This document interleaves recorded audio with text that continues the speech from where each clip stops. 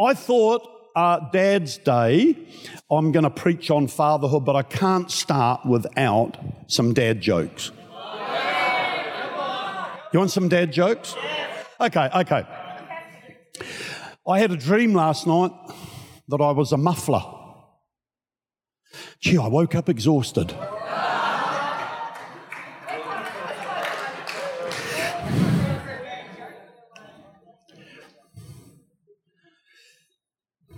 Archaeology is really a career in ruins.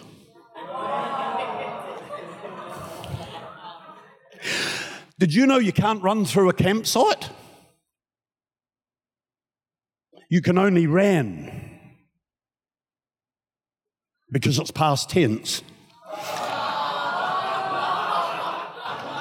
Some of you are just going, what? That's okay. How does a penguin build his house?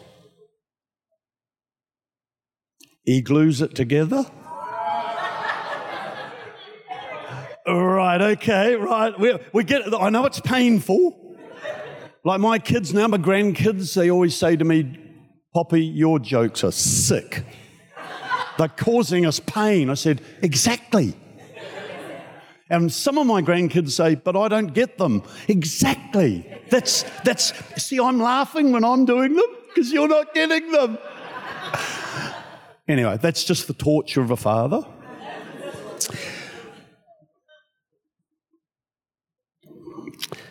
Why don't skeletons go trick-and-treating? Because they have nobody to go with. Okay, right. We'll stop there. Okay, I can see it's yes. Okay. Let's talk about fatherhood. Shall we do that? Are you having fun today? I find this really interesting, and I thought when I was asked to speak on this, I thought, wow, what a timely message. Not just for fatherhood, but for motherhood. We live in a culture today where no one wants to define anything. And so what happens is we end up exhausted or bereft of the truth because no one wants to be definitive anymore. It's weird, isn't it? So now they're saying you can't say mother or woman, you've got to say a person with a womb. I mean, how degrading. I didn't marry a womb. I mean, you know, it's so the same as with manhood. So now, defining manhood or fatherhood, no one wants to talk about it. Hey, you know the Bible's full of it. The Bible talks about all of this clearly and precisely. And so today we're thinking about Father's Day. And we pride ourselves that we're an egalitarian society. We're all equal. I saw a sticker the other day, and maybe it's just my brain, and it said, girls can do anything. I thought, no, they can't. I can think about a dozen things. And I started listing off, and as I was driving behind this woman in a car, girls can do anything. I thought, no, you can't. And I just started to think of these things, you know. I thought, see? Of course girls can do anything in the sense, you know, they can drive a car, but there's a lot of things women can't do. But you know the other thing I've discovered, there's a lot of things men can't do. I can't find my socks.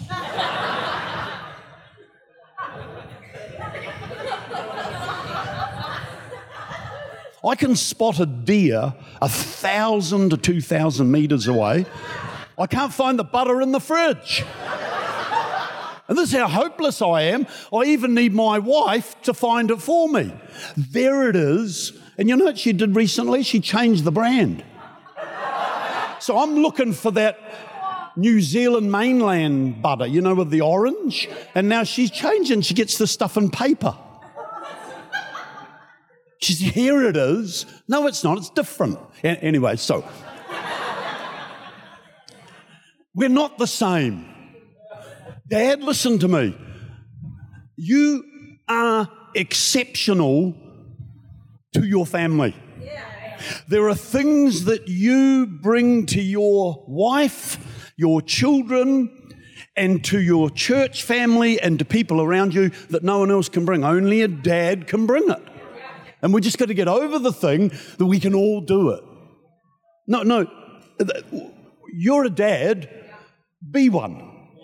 We're not different. I find it really interesting how God chose to reveal himself mostly in the Bible as a father. You know, in other places, he actually calls himself a mother. And Jesus even referred to that spiritually. He looked over Jerusalem and he wept and he said, "Oh, Jerusalem, I would have gathered you as a hen." And he said, that's the heart of God, because God's neither male nor female, right?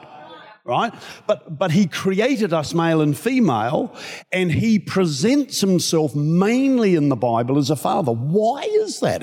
Have you wondered about that? So obviously in today's world, it's because he's misogynist or whatever, you know, and he's discriminatory. But it's got nothing to do with that. It's about a spiritual communication that he's using natural language to converse with us. So he reveals this to us. Then we go into the New Testament, and you find this whole idea of spiritual fathers and spiritual mothers, people like Paul and Barnabas, great examples. Then you find spiritual mums all through the New Testament. It's amazing. Junius the Apostle, and you see Aquila's wife Priscilla, a great preacher and teacher and a mother to many. So you see this idea of parenting in the Bible, which is really interesting. And so he says this in 1 Corinthians chapter 4, if you've got your Bibles. He's writing to the Corinthians, and he says this: "I do not write these things to make you ashamed, but to admonish you as my beloved children. For though you have 10,000 teachers in Christ, you do not have many fathers. For I became your father in Christ through the gospel." So what God is trying to put across here is not a sexist view or a male versus female view, but rather a spiritual idea that God imparts spiritual DNA to his spiritual children. So that's why he depicts that.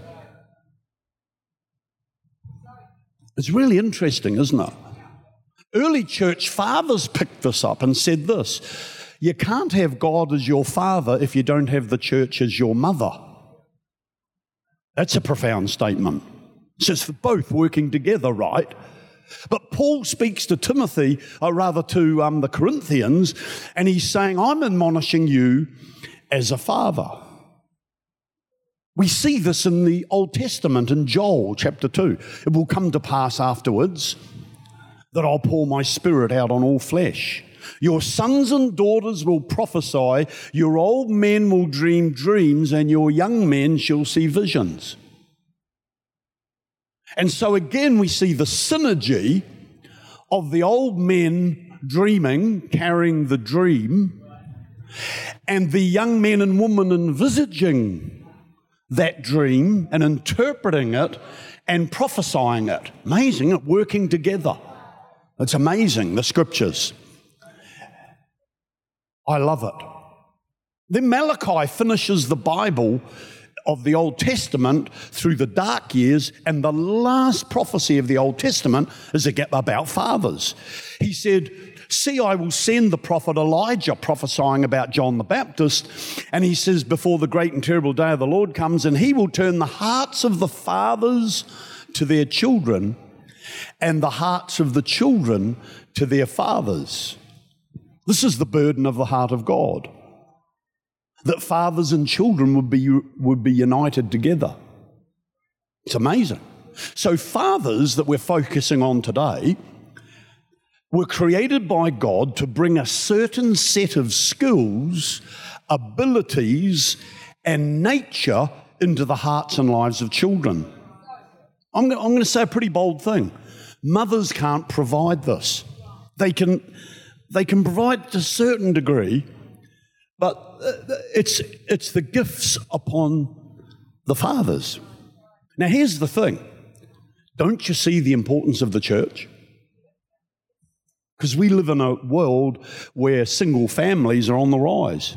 And isn't it great? And I was brought up in a single family. I know all about it. But isn't it great that a single family can come in here, maybe a single mum, you know what I mean, with kids, and there's dads everywhere. There's spiritual dads that are going to speak into their life and provide a correct model. I find that incredible. And this is what he talks about. See, he says you have 10,000 teachers, but you don't have many fathers. It's an amazing statement. I think the greatest gift that a father can give a child is a dream. The sense that that child could be great, that that child could actually have a destiny. Isn't that amazing? And from that comes these great words that are important in human nature, like identity, security, and confidence. Right? A child with a dream is a child with a picture on the inside that never leaves them. This child knows who they are, they know where they're going, and they know they can have a go at anything. Wow, what a great confidence, a great skill, or a great value to have in a child. We know the old saying, the poorest of all people are those without a dream. And you know the sad thing today, you don't have to travel far, you meet young people in their late teens, early 20s, they're finished, they're cynical, they're anti-society, angry. Why? They haven't got a dream. Because probably a father hasn't spoken or prophesied a dream into them for greatness. Maybe they've been let down by their natural dads. But you know, that doesn't have to be the reality. And we heard the great testimony this morning, how God can change the heart of a man, a father. God's the God of the new beginnings. Come on, do you believe it? The great example in the Bible, of course, is Jacob. He had a son, Joseph, and he loved him.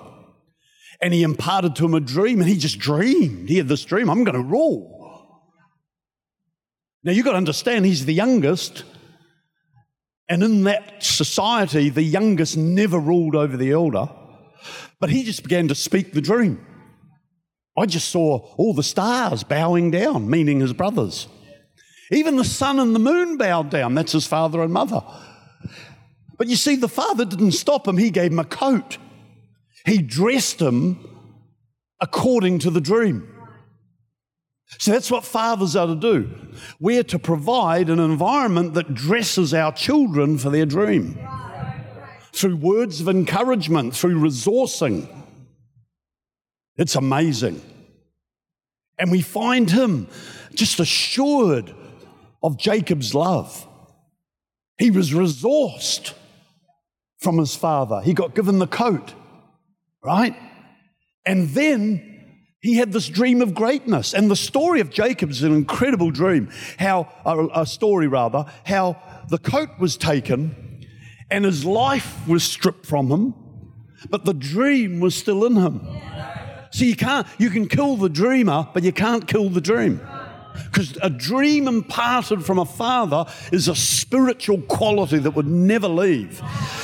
And it might be hazy. It might look as though it's not going to happen, but you mark my words, to impart a spiritual dream into the life of a person is just gold. Because it will stay the test of time. It will hold us when things go wrong, when we're going through trials. We'll still believe God because this dream, this intangible picture on the inside will stay with us. You see, spiritual fathers impart great dreams into the hearts of the children in the church. To Timothy, my beloved son, he said, grace and mercy and peace. When I call into remembrance the unfeigned faith that's in you, which first dwelt in your grandmother and your mother Eunice. So here are two women in the church, and there's no mention of his father, And now the power of the church, Paul becomes this fatherly figure. The Spirit, isn't that awesome? What a great picture. He says, and I'm persuaded it's in you too. Awesome, isn't it? He says, therefore I remind you, stir up the gift of God that's in you through the laying on of my hands. Fathers, we've got to lay hands on people, impart to our children, to the children in the church, impart greatness. Oh, young people today, they're not like our day. Stop it. Oh, young people today, they're not this, they're not that. Stop it. Fathers, we need to be saying, you're awesome. You can be what God's called you to be. I actually see a prophet in you. I actually see a teacher. Have you ever thought about going in business? Man, you're awesome. Let me help you. That's fatherhood. That's father. Here's Paul. It's written in the Bible. He viewed Timothy as his son. Titus. He writes to Titus and he said, I write to Titus, my true son in the faith, I think it says. So Paul didn't see the church as a corporation. He saw it as a family. Church, we might have business, we might have structures, we might have position, but let's never forget the main picture in the Bible of the church is a family. Spiritual mums and dads, spiritual children, growing in the grace of God and in the knowledge of God with a dream in our heart. You know the grace, just finish with this. I reckon the greatest declaration of fatherhood is from the Father to the Son at his baptism. This is my beloved Son, in whom I am well pleased. Hear him. Man, it's awesome. This is, he recognized, this is my son. Well, I don't know who my son is, but I know he said, this is my son. Awesome. This is my son. Belonging, connection, covenanted responsibility. Beloved, it's affection. It's love and care. My beloved son. Notice he doesn't say child. He's now a son. Why? He's ready in his maturity to fulfill the will of the Father and to carry on the family business on earth.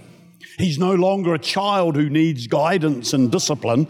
He's now a son who can stand in the values and the virtues of his Father. In whom, not just by whom. See, notice it's not a corporation. This is my son by whom I'm going to save the world. No, he said, this is my beloved in whom. God always incarnates his will. He always works through people. And he recognizes, this is my beloved son in whom I am well pleased. He's personally taking pleasure in watching his son excel. I'm well pleased. I'm well pleased. Amen. Do you believe that? Yes. Oh, man. You see, there's many teachers, professional, short-term, educate, inform, and train. But not fathers. He said, I've begotten you. I got a feeling this is what the main reason why God may have presented himself as a father to us, that we're not just joining a religious club, we're not just signing up on the dream team, we're begotten. Isn't that amazing? We're begotten. Wow. By our Heavenly Father. It's so powerful. And the father is to invest in the child, to believe in the child, to discipline the child, to chart their life and their course, to help the child and protect, to transfer a heritage to the child. There's no greater thing. An inheritance, that's okay. But a heritage, that's something far more valuable. An inheritance is just money and stuff. But you can be the richest person on earth and be the meanest and the most selfish and the most poorest of spirit. But a heritage, a biblical revelation, a church, a family.